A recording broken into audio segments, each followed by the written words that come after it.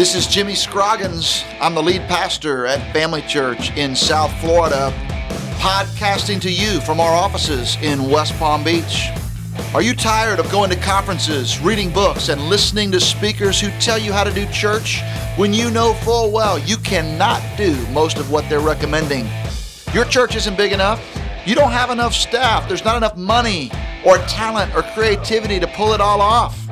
Well, you've come to the right place. We're going to give you principles, strategies, and ideas that you can implement right now with the resources you have, because this is church for the rest of us.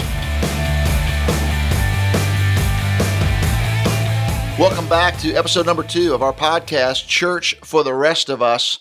In our very first episode, we talked about why we abandoned the regional megachurch model here at Family Church, and we introduced the model that we've embraced. We call it a network of neighborhood churches. Now, we believe that this model not only makes cultural sense and practical sense, we think it makes biblical and theological sense. With me today on the podcast again is my partner in crime, Steve Wright. He's our executive pastor at Family Church. He works a lot with multiplication, leadership training, and church planting. And Steve, talk to our listeners a little bit about why we think this network of neighborhood churches makes biblical and theological sense. Yeah, that's right. Well, Jimmy, when you just do a careful study of the New Testament, when you begin reading really the book of Acts and the epistles, what you really see is a true partnership of those churches working together. And one of the things, that's really prominent in our day and age is the talk of autonomy. And really the talk of autonomy trumps a lot of time this idea of churches partnering, sharing, and just working together.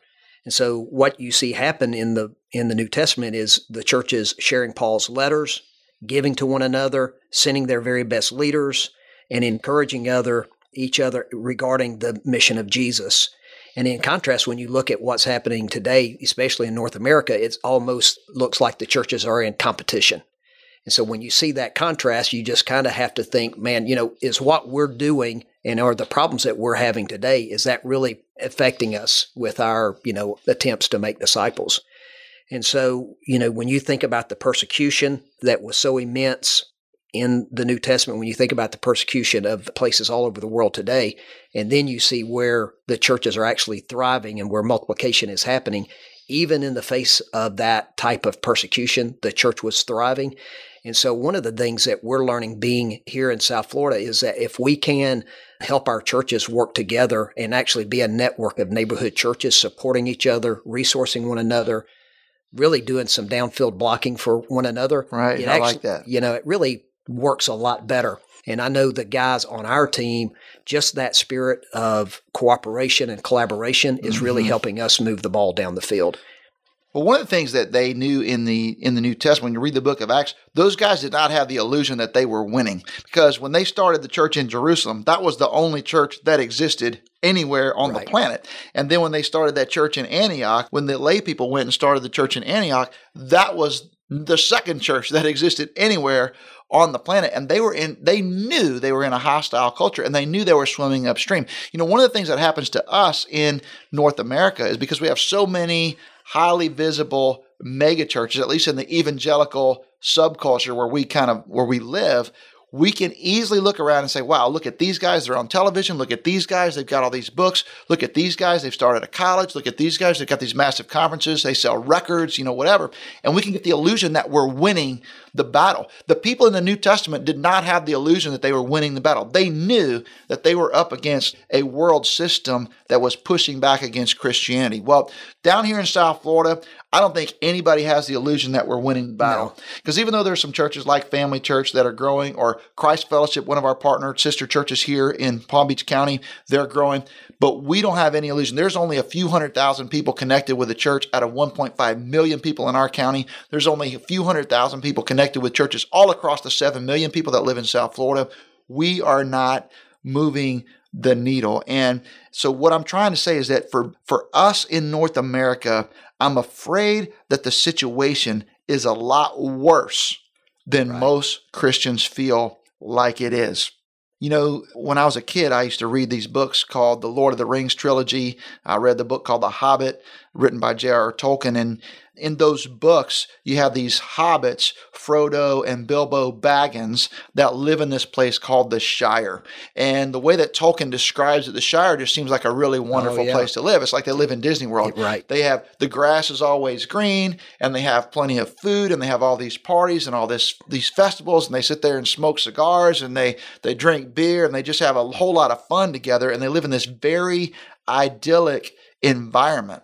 And what happens in the story is, far away from the Shire, there's this evil force in this place called Mordor, and the evil forces begin to advance across the land towards the Shire. The people in the Shire sit there with their green grass, drinking their beer, smoking their cigars, having their parties, and it's hard for them to believe that the forces of Mordor are actually advancing and soon gonna overtake them and abolish their entire way of life. And I'm afraid that a lot of our listeners on the Church for the Rest of Us podcast live in pockets of the Bible Belt or pockets of Middle America where they just don't believe that the forces of Mordor are real.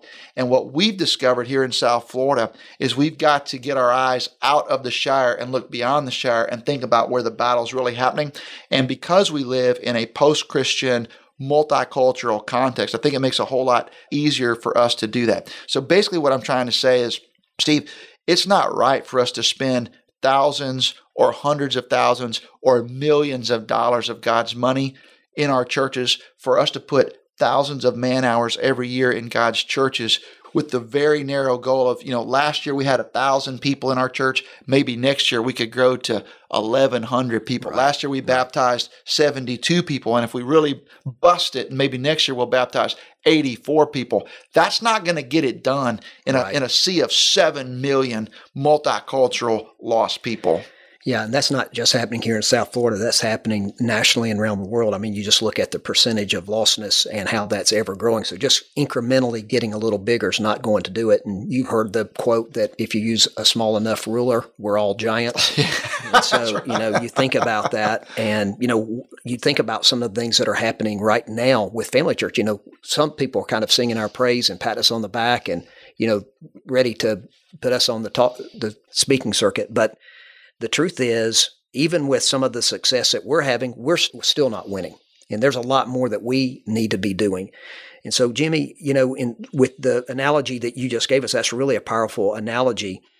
And instead of churches, really looking and thinking that the network of neighborhood churches is an option, really what you're saying that is, it might not just be an option. It may be what we all actually need to do to take the gospel to all people that live around us. Well, here's what we discovered here at Family Church with a very situation where we have very limited resources. We're not near a seminary. We don't have all these seminary students pouring through. We do not have a lot of wealthy people in our church funding all of this.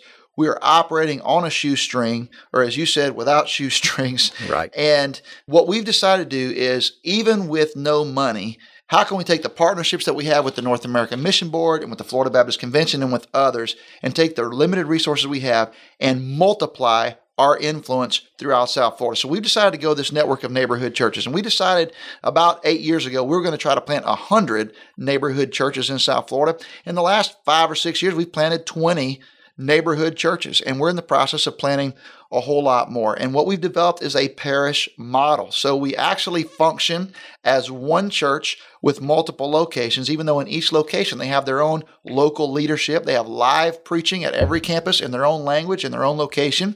But we are still one church because we have one leadership structure. Mm-hmm. We have one constitution and bylaws. Right. We have one budget, and we have one name, Family Church. And we've discovered that our growth goes better because new units grow faster. There's a guy named Arthur Flake back in the 1920s who came up with something called Flake's formula. Mm-hmm. And for a long time, Baptist churches used that as the basis, their philosophy and their strategy for developing new Sunday school classes. And his number one axiom is new units grow faster. Well, we think the same happens with churches. Right. So new units grow faster. So the more new campuses we can start, the more new churches we can plant, the more people we will see come to Christ, and the faster our growth. That will happen more rapidly, and it will scale up a lot better than us simply trying to take one location and add more and more and more people to it. Okay. Well, Jimmy, when I moved down here to South Florida, one of the things that my sons and I got kind of hooked into was really the whole fishing deal. And, where I came from, we didn't have sailfish that swam 60 miles an hour. And, that's basically covering a football field in 2 seconds. And so as my boys and I got out there and started competing in these tournaments, and these tournaments have huge purses. And I mean, it's just a very competitive thing. But one of the things that we've noticed when we got out there is these men and these teams, they really employed every tactic and every approach they could to catch these fish. So some of them, you'd go out there and they're flying these kites with live bait dangling. Some of them have cigar weights so that they've got, bait down about halfway down. And then others have planers that have their bait all the way on the bottom. And they're just doing anything that they can. And so here at Family Church, when we think about our approaches and our models, the things that we're trying to do, quite honestly, we're trying to do whatever we can do to take the gospel to everybody, to every resident in South Florida, in every neighborhood. And quite honestly, all of these things that we're doing, what we're trying to say to our congregation and those people that are in our church, to our members, is let's take the gospel out of the four walls of the church and let's be the church out there. So there's a lot of different things that we've done. We've planted and helped plant several autonomous churches. We've planted 8 campuses currently, and we're soon to be adding another one. We've planted a recovery church. We've planted language churches covering Spanish, Creole, Slavic, Russian, and Portuguese. We have 2 bivocational churches. And right now we're trying to plant 6 seed churches. And so these are all things that we're trying to do. And quite honestly, we fail a lot. We don't get it all right, but we are learning a lot. And so, Jimmy, in that process, you talk about 3 boxes, right? Right. And so explain to our listeners how we're processing that and how that helps us think through this. Yeah, a few years ago, I attended the Global Leadership Summit with Bill Hybels and the Willow Creek Association, of which we are a part. And at that summit, there's a guy named Vijay Govindarajan that got up and spoke, and he talked about innovation and how churches and organizations need to have a plan and a philosophy that allows for, and not only allows for, but actually promotes the idea of greater innovation in order to move organizations forward. And he said every organization has 3 boxes. He said box number 1 is called the performance engine. That's the stuff that you do, that you have to do. That's why your organization exists. So for us, the performance engine would basically be our normal Sunday morning programming, what we do to have worship services, kids ministry, parking, all of that kind of stuff. And it's why we've been here since 1901. That's what we do. Box 2, Govindarajan said, is selectively abandoning the past. Okay. Selectively abandoning the past. And every organization has to recognize that there are certain things that you used to do that made your performance engine go, that as you move into the future, you're going to have to stop doing, and that's really hard to do. Box 3 is R&D, research and development. He says that you got to have in every organization, especially in a church, you've got to have some component of your resources, some component of your team, of your time, of your money set aside to experiment and try new things so that you can move your organization into the future. And the thing that most churches have a hard time with is the performance engine is so powerful and so beloved by a church that nobody ever wants to tinker with the performance engine. I talked last podcast about how our church in the 1990s, when the culture began to change and the culture of church began to change and new models of church began to emerge, dressing down, buildings were different, times were different, the way we preached, the way we sing was different. Mm-hmm. Our church doubled down on the way we'd been doing it. Right. Okay, well, that was a horrible mistake that set us back a whole generation here in Palm Beach County. And so what churches have to do as you continue to move the performance engine forward, you have to be thinking about what is the future going to look like and what do you need to abandon. Well, the goal of the performance engine is always efficiency.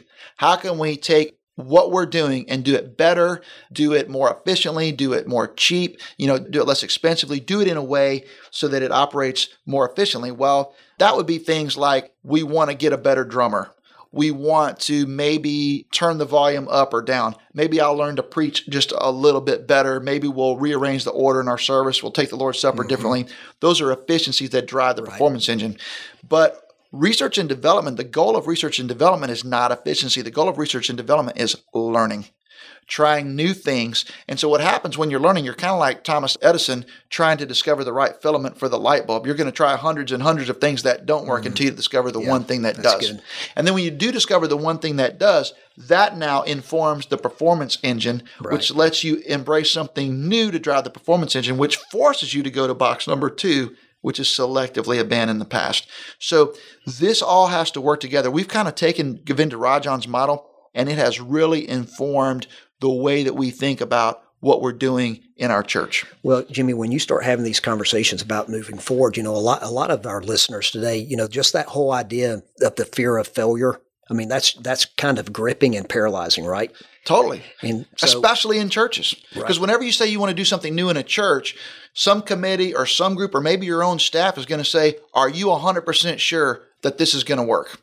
And when you have some portion of your resources set apart and part of your culture is R&D, your answer is no, we're not sure it's going to work. The goal of research and development is not efficiency. The goal of research and development is learning.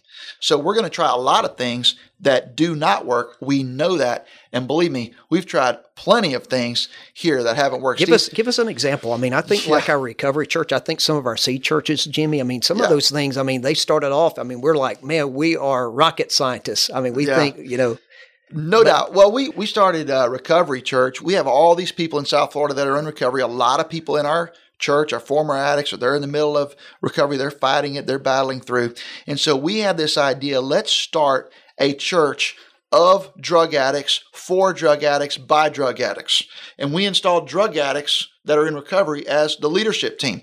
And honestly, it took off like a rocket. Right. And pretty soon we went from 0 to hundreds of these addicts worshiping every Saturday night together. We're baptizing people. We have all these amazing stories of transformation.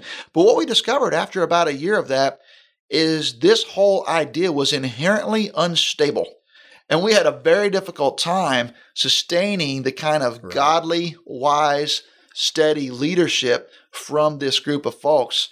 And it really kind of imploded on itself, and we had to wave the white flag. Now, we're still big in recovery ministry. Sure. That's still a big part of our church, but we decided for us, doing Recovery Church the way that we were doing it with the leadership we had at the time, it just didn't work out. So we had to admit to our congregation after celebrating, hey, look what else happened in Recovery Church. People are asking, hey, whatever happened to Recovery Church? We really don't have that anymore. Yeah. And that's not the only one. We had a church for Haitian Americans.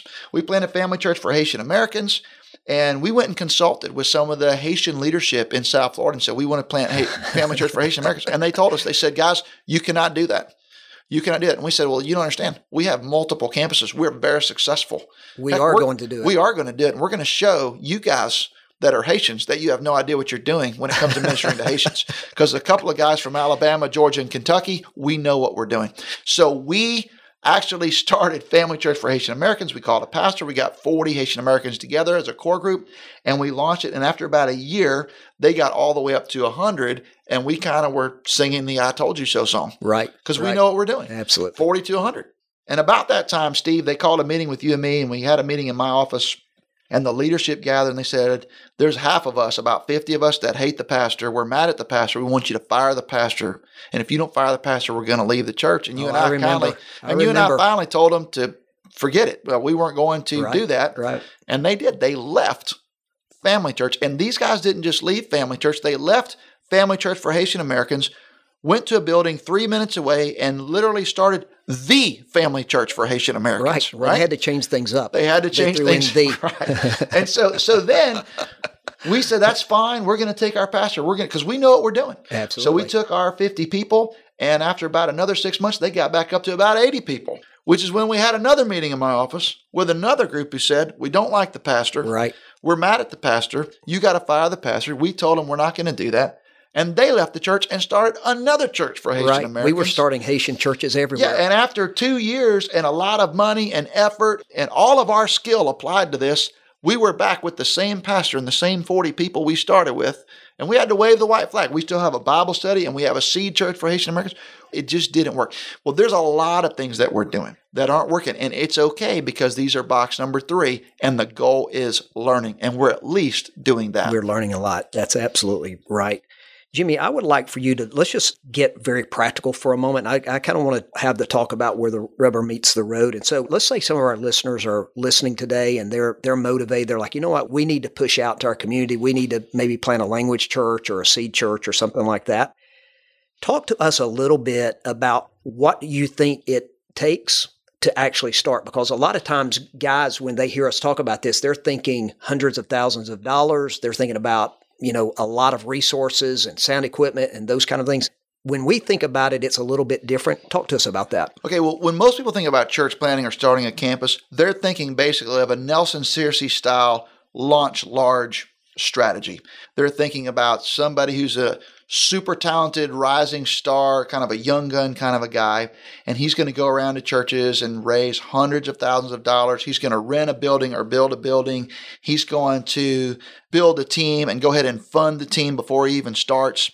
And he's going to do mail outs and block parties, and he's going to try to start with a big splash. That 200, like, 300, 400. Yeah, that sounds like hundreds of thousands of dollars. Yeah, well, it is. It could even be millions. And so we actually think that's a good strategy, and we are employing that strategy from time to time. But what we found out is we can only do a few of those every 10 years, maybe 1 or 2 or 3 in 10 years, because we don't have the context or resources to raise that kind of money. And frankly, these superstars only come along once in a while. And when we find one, we want to fund them, we want to do it. But if we're going to reach 7 million people in South Florida, we've got to start a lot smaller. We've got to start with something a lot more common, kind of like the church at Antioch. How can we start with a common everyday leader and the resources that we have? And so here's where we start, Steve. This is the number one thing. We want to start, all we need to start a church is one person with a passion for a place. Okay. If we can find one person with a passion for a place, we can come alongside that person and begin to train them and begin to put a team around them and begin to resource them with the resources we have. And we can begin to try to reach a neighborhood, to try to reach a community. And that's where our seed church strategy comes from. A seed church is not a church and it's not a campus. A seed church is a person with a passion for a place who's willing to submit to leadership and training and willing to pull a team around themselves. And we want to plant this seed of a church in a neighborhood that we want to reach with the hopes that this seed will go into the ground and grow into a church over time. So this seed church strategy is very important to us because it lets us take a common everyday leader, like what they had in the book of Acts, not a superstar, not the next Andy Stanley. We take these guys, plant them in a neighborhood, and begin to do what the book of Acts told us to do and expand that in that neighborhood. And so hopefully it'll grow to a church. And we think this is culturally appropriate. In America, they haven't built a mall since 2007. There have been 0 indoor malls built since 2007. And that's because the whole culture is going boutique. The whole culture is going smaller. The whole church is going more personalized, service-oriented. And we think we are riding a cultural wave at Family Church that follows a biblical pattern that we're seeing duplicated in people group movements and church movements around the world. Jimmy, I think really, to emphasize what you and I are saying is that there isn't a one size that fits all. And so, there just isn't one approach. So you like to say that we're kind of building the bridge as we walk across it. Now, we have a strategy. It's a network of neighborhood churches, and we're seeing God do some amazing things. Well, we really are. Because of our strategy, every location, every neighborhood church has its own pastor, has its own local leadership team. They see me on a video from time to time. I may preach there every once in a while. But the truth is the people in that church see that guy who's preaching every Sunday as their pastor. So when I show up, it's like, who's the guest preacher? Yeah. Tell them that story about the lady that you met. She kind of felt like you might have a future in this. Yeah. Well, I was preaching at one of our campuses, and afterwards a lady came over and she said, Pastor Jimmy, I don't know what you do for a living, but you're a really good speaker. You might want to think about getting your own church. I said, man, I really appreciate that. Another time, I just love the way that the people latch onto their own pastor. I was at Nordstrom's department store with some of my kids buying a gift for my wife around Christmas time. And there was this young lady there. She's probably in her mid-20s. She's Asian. She's got like long, glittery fingernails and got multicolored hairstyle. Just a really sweet girl. She's checking me out at Nordstrom's, and I had my phone, and on the back of my phone, there's a little phone wallet with a sticker on there that has the FC Family Church logo. Right. I put it down on the counter, and she says, hey, FC, that's Family Church. Do you go to church there? And I said, well, as a matter of fact, I do go to church there. She goes, what campus do you go to? I said, well, I normally go to the downtown campus. She goes, oh, yeah, well, I go to the West campus with Pastor Tim. And then so we got to talking and we got to get to know each other a little bit. But I love the idea that these local neighborhood churches really take on a neighborhood flavor, neighborhood leadership. And that's one of the models that we're seeing God uses. We try to take the gospel to every neighborhood in South Florida. Yeah, one of the things that we are trying to do, Jimmy, with our campus satellite model, our churches do have local pastors and live preaching each week, and that's something that we feel like is helping us really train more and more pastors.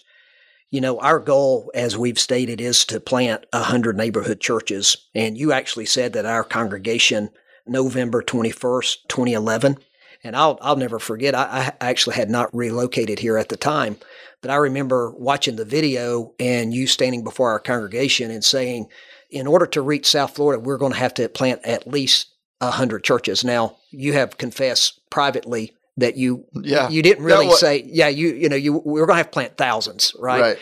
But at that time, you looked at our congregations and because of everything that we were going through and you said, listen, I don't know how we're going to do this. I just know that we are. And Jimmy, just your conviction of how you said that, really resonated. That vision has really led us to where we are today. And we're actually seeing God do this. Now, we haven't got to 100 churches yet, but we have got to over 20 and we're on our way. That's right. Well, so far, Jimmy, we've planted over 20 churches. We've got a long way to go to get to 100. But the truth is, we're on our way. We're on our way. We're on our way. And we're going for it. We're going for it. We're up at the plate, at least swinging the bat. That's right. And learning a lot. Failing and learning a lot. Yep. Well, one of the things that you and I would like to do for our listeners is let them know about a conference that we host here at Family Church. It's on March 1. It's called sharperconference.com. And it's a conference that they can bring their entire team. You and I would like for them to come so we can build relationships with them. And last year was the first year that we hosted this conference. We had over 500 pastors come. It was phenomenal. It was great. It was much more than we expected. It was. 500 pastors from 15 different states. And you can actually go today to sharperconference.com and get more information. There's links there that'll help you register. Yeah, so look, I hope you will come to that conference. We want to meet you. We want to get face-to-face with you. We want to learn from you, build relationships with you. Now, look, this is wrapping up our second episode of Church for the Rest of Us podcast, but I want you to come back. The next 3 episodes are really critical because we're going to talk specifically about how you can change your traditional church. There are things in your church that need to change. We're going to tell you what they are. We're going to tell you how to do it. So come back and join us for Church for the Rest of Us.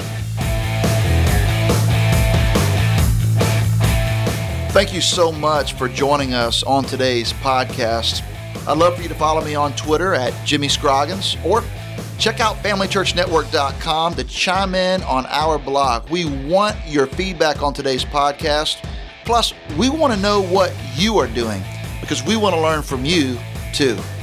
Hey, until next time, this is Jimmy Scroggins, and you've been listening to Church for the Rest of Us.